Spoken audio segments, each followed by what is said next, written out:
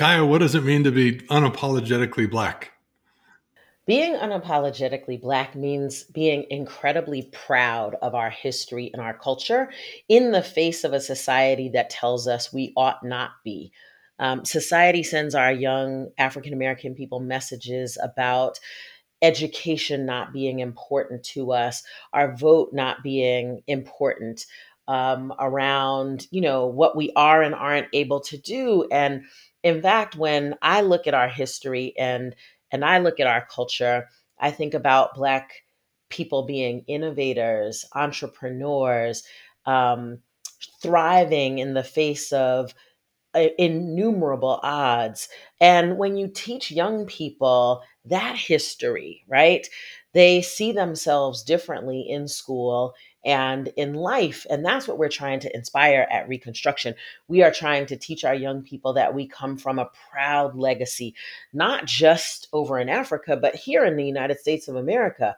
We're called Reconstruction because we harken back to a time of incredible prosperity and independence and entrepreneurship and innovation in the Black community right after emancipation.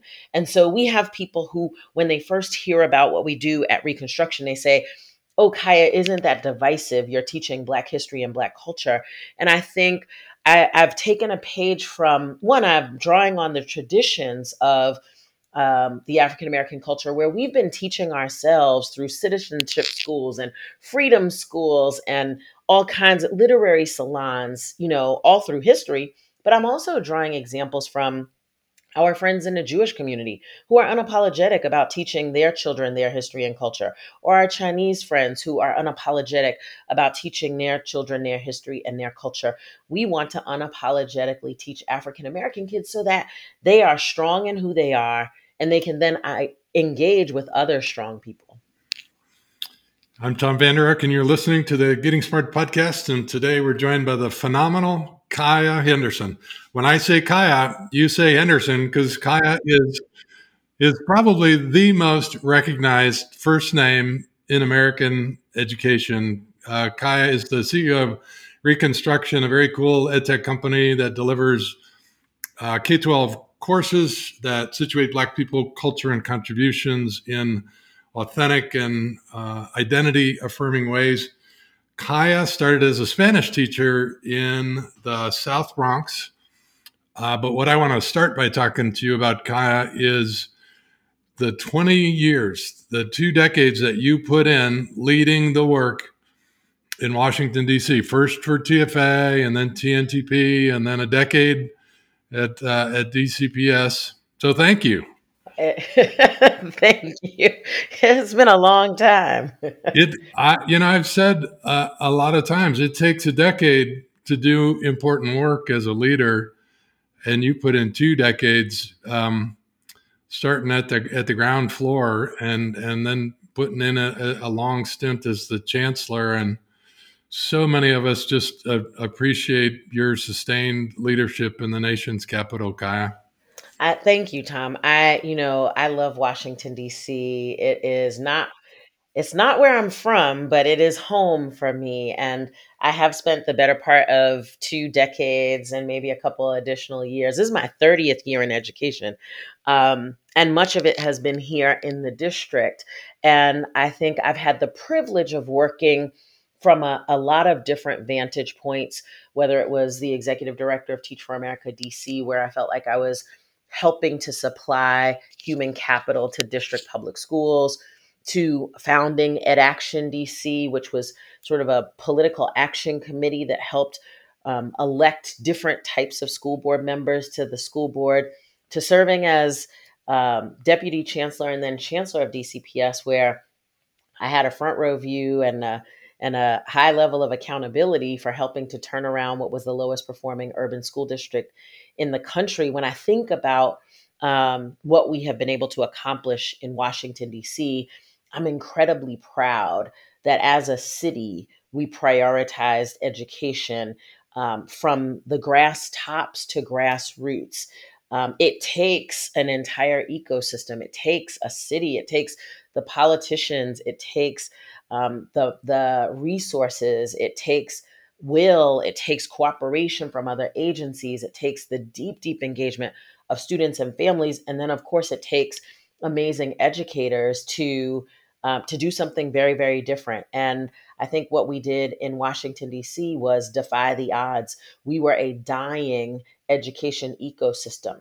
And we went from being the lowest performing urban school district in the country when we took over in 2007 to the fastest improving urban school district in the country in 2016 when I left. It's almost 6 years later, and we're still the fastest improving.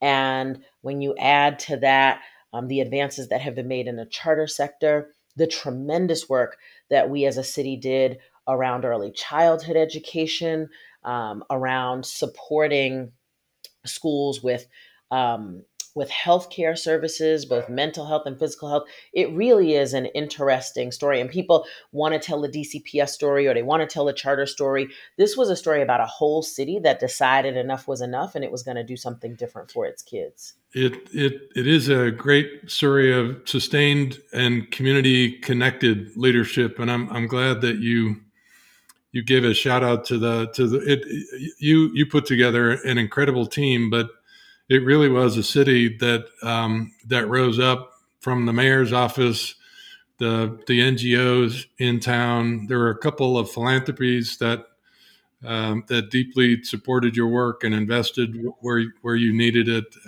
So it is a great story. And I mean, it was at the behest, at the demand of students and families who were tired of being underserved. And someone once said to me, you know, you're never going to change DCPS until parents and students are like rioting in the streets the way they do in the suburbs when things are wrong. And we were at that point where families were rioting in the streets and we had to regain their trust to deliver something very different. And they held our hands with us and we did it together. This isn't a story about a heroic superintendent or a heroic mayor or a heroic set of principals or teachers. This is about real community partnership and co-creation. So let's fast forward to 2019 when America's best known system leader has coffee with America's best known education academic, Dr. Roland Fryer. What what were you guys cooking up? Roland and I had done some pretty cool work together in DC public schools, setting up incentives for students to improve their homework and their grades and their attendance, and that had worked really well. It was a crazy idea, paying students, but I believed in it, and Roland believed in it, and we were able to get it done at DCPS. And Roland called me out of the blue and said, "Hey, I want to do something really important for Black people." And I said, "Well, I have an idea that I've been working on, but I haven't had the time to really do anything with it." And I was calling it the National Black Curriculum, deeply, deeply inspired by Hebrew school and Chinese school. I thought, what are all of the things that African American students need to know, and what books do they need to have read before they graduate high school? What are the things that are going to ensure that they have a strong identity? As the teacher friend in my friend group, lots of my friends would call me and say, what books should our kids read to have a strong sense of history and culture? And I thought, what if we formalize this and put this together, and literally just kind of gave it out to people so that they could support their young people's identity and cultural development. And Roland said, that's a great idea. And let's put it online so that kids anywhere could have access to it. And we started noodling. We literally started, I met him at a tea shop outside of Fenway Park on my way to a baseball game. And after that, we just met once a month and started noodling about what this could look like. And we had a fortuitous conversation with uh, a guy who I thought was a friend of Roland's, who just thought this would be a cool idea. I didn't know that he was one of the most legendary venture capitalists out of Silicon Valley. And he said, I think this is an amazing idea. I'm going to give you some money to get started. Let's go. And the next thing I know, I was quitting my job at Teach for All. where I was working with communities all over the world, to come back and do this very important thing in my own country, in my own community, and that is Reconstruction. So you launched really as with curriculum in mind, and then just a reminder for everybody: this was fall of 2019. Well, oh, well, this is 2020. May of 2020 is when we actually started the company. And May of 2020 is also when the George Floyd murder happened. And at the time, we had two big questions. One was, would kids get online and take classes? And, are people going to want to learn about Black history? And in between the global pandemic and the George Floyd moment, those questions were answered for us. Kaya, was the original assumption that you would be more of a traditional curriculum company delivering to schools, or were you thinking of direct to students, or both? What was the idea? We thought the idea was that this would be direct to families, that families would choose this for their young people. And That was not a proven idea in 2019 when you guys started to have this conversation. American families, there wasn't a real strong tradition like there is in Asia of buying supplemental services. So that has changed in the last 2 years, right? it has changed. I'm still not at the level that we see in some other countries. But I think what we also believed was that some of the community institutions that undergird the African American community, from churches to some of our civic organizations to local after school programs and organizations like Jack and Jill or the Boys and Girls Clubs, that those would be places that we would be able to reach young people also. The deal was just not in school. And the reason is because so many of our young people have traumatic experiences in school. They have negative experiences in school. And we wanted Reconstruction to be a place of belonging, a place of motivation and positivity, just a cool clubhousey kind of place where you and your friends could hang out and learn some cool stuff that you are not learning in school. And so our idea was, let's not do this in school. Let's do this wherever kids are outside of school. And Tom, you know how this stuff goes. Whatever you intend is not what ends up being the case. And so I reached out to a superintendent friend of mine and I said, hey, listen, what's the best way to reach a bunch of parents in this particular city who would be interested in this? The superintendent said, I'll buy it for 5,000 kids. And I was like, wait, hold it. And what the superintendent said is, this can be supplemental to the work that we're doing. We can use it in our after school programs and Plan to offer it in school or for out of school, after school, summer? out of school, after school, summer, and and so most of our business has ironically been with schools and school districts, school networks, charter management organizations. Um, I think we are still deeply committed to, and we have families who just sign up. You can do it anyway. We're still deeply committed to empowering families to choose this for their young people, because we think that that is an important piece of the work that we're doing. And I think we saw what happened during the pandemic when parents got a firsthand view of what really was and wasn't happening in their kids' classrooms and became galvanized and motivated to pull together a set of experiences that are more consistent with their values or more consistent with their priorities for their kids. Um, Kaya, I've been cruising a bunch of the classes that you offer. So let me just give people a sense of just a couple of the titles. Black Innovators, Black Music, The Continent, Africa. There's classes on poetry, on cooking. There's classes on leadership. There's one on learning the experiences of the African diaspora that I love. And then there's college tours, particularly HBCU tours, which is a very cool idea. What else would you add to that Yeah, I list? mean, what is like beautiful about this, having been a superintendent, where I was constrained around what I could teach and how much I could teach. This allows us to be completely and totally responsive to what students and parents are asking for. So there are academic classes that don't. There are a bunch of there's advanced placement courses on there. Yep, we have pre-AP classes pre-AP classes in African history and geography. We have pre-AP English classes that look at African American literature. We have a pre-AP calculus class that looks at entrepreneurship but teaches calculus principles.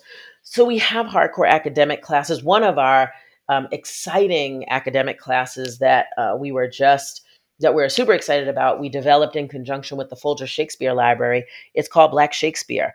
And it looks at 5 different Shakespearean plays through an African or an African American lens.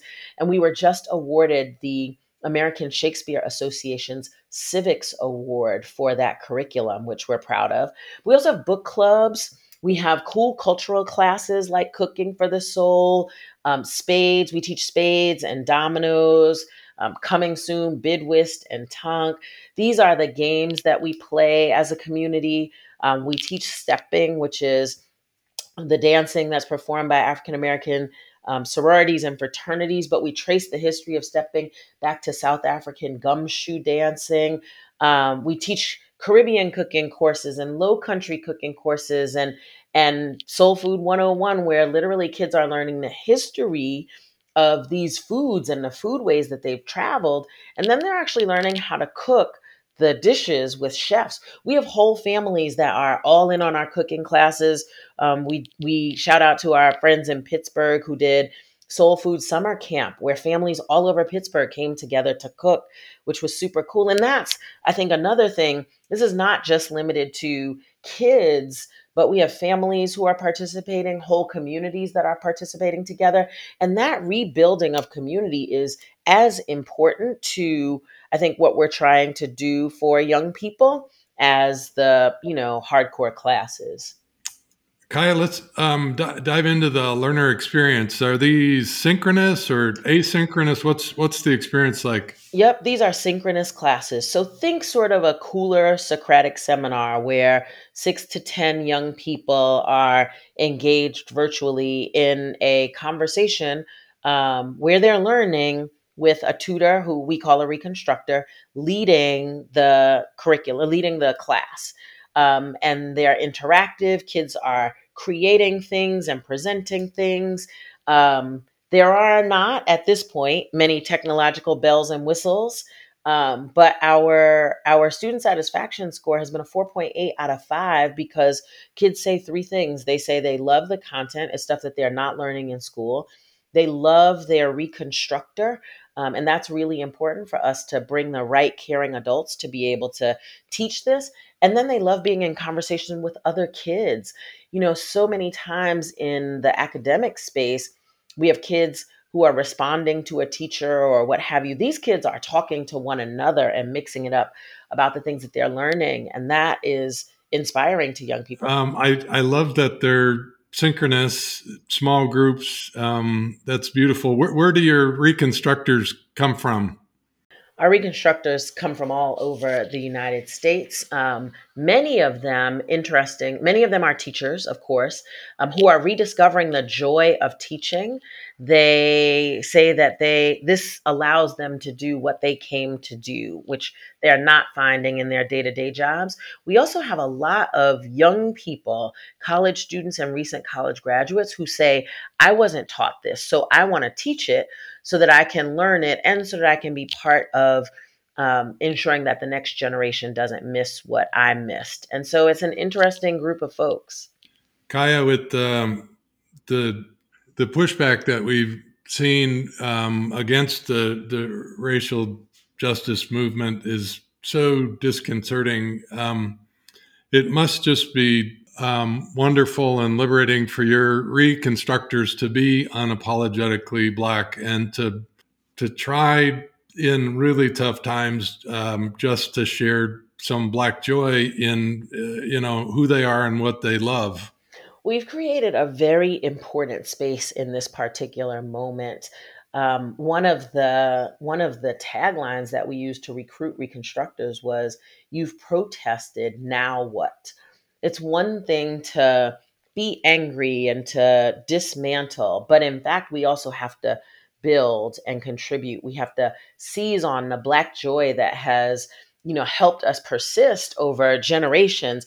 And so that's what this space is. I'm not debating people as to what should be taught or what should not be taught.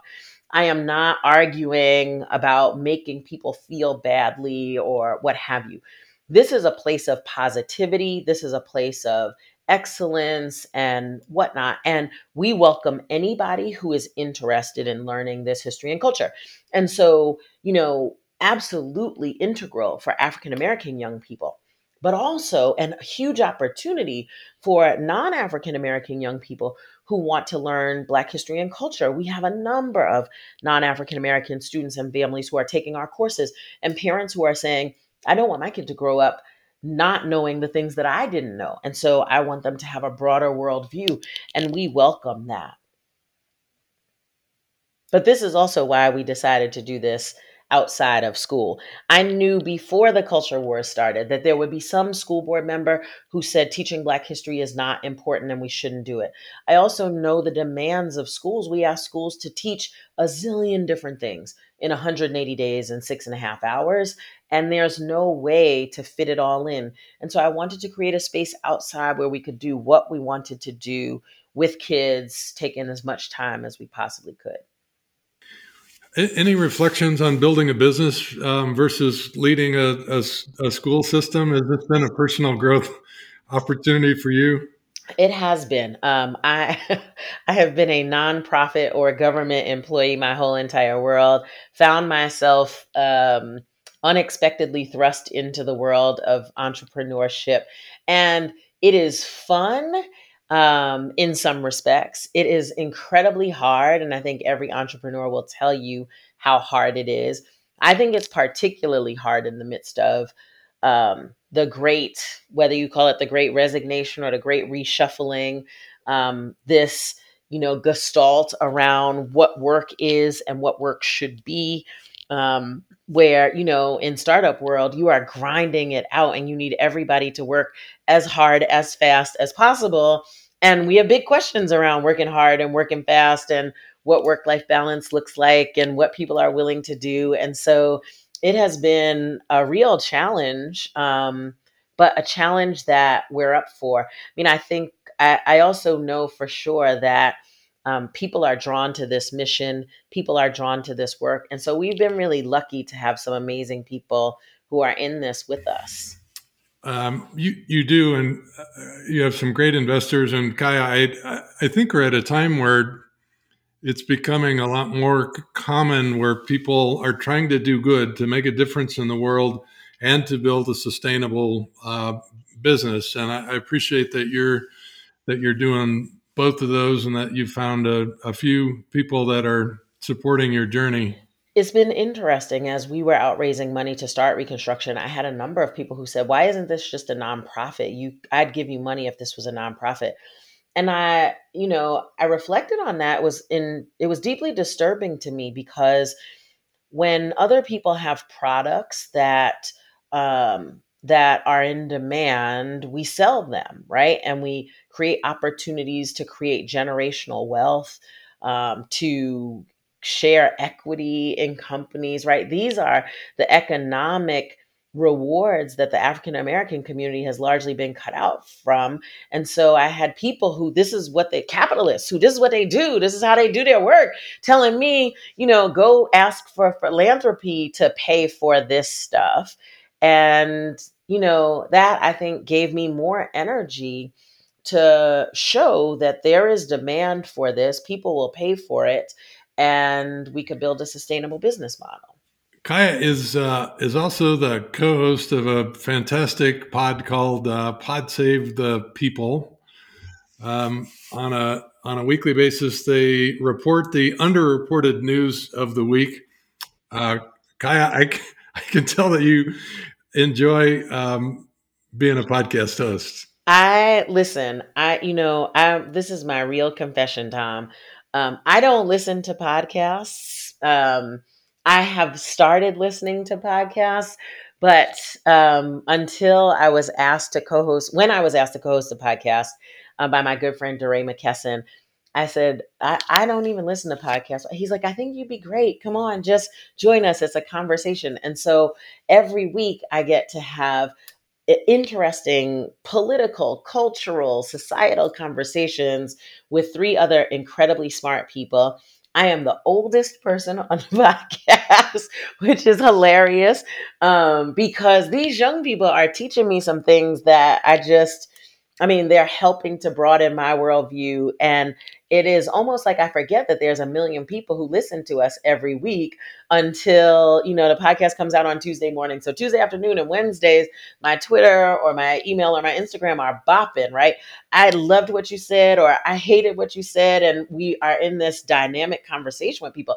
It is thrilling. And now I'm listening to more podcasts and I'm consulting with a podcast company on stories, and it's a whole new world. I mean, you're an old pro at this, but this is all new for me. Well, you are you're a natural. You're a star. It's just we've super enjoyed Pod Save the People. You bring humor and insight. So check it out if you haven't listened. Kaya, what a treat to reconnect. Congrats on Reconstruction. We love the mission, and so great to see the progress that you've made in spite of a pandemic. Thanks for being with us. Thanks for having me, Tom. I appreciate it. Kaya Henderson, former chancellor in DC, and now the founder and CEO of Reconstruction.us. Check it out. Thanks again to our producer, Mason Pasha, and the whole Getting Smart team for making this possible. Keep innovating, keep learning, and we'll see you next week. Thanks for tuning in to the Getting Smart podcast today. We want this podcast to be actionable, insightful, and a great way to learn about what's next in learning. In order to stay on the cutting edge, we need people in the field to tell us what they're hearing, what they're wanting, and what they're needing to learn more about. Got a topic or a guest in mind? Send your recommendations to me, Mason at gettingsmart.com. And if you like what you're hearing, don't forget to leave a review in Apple Podcasts or subscribe wherever you listen. Feel free to share the podcast on social media using the hashtag GSPodcasts. Thanks so much.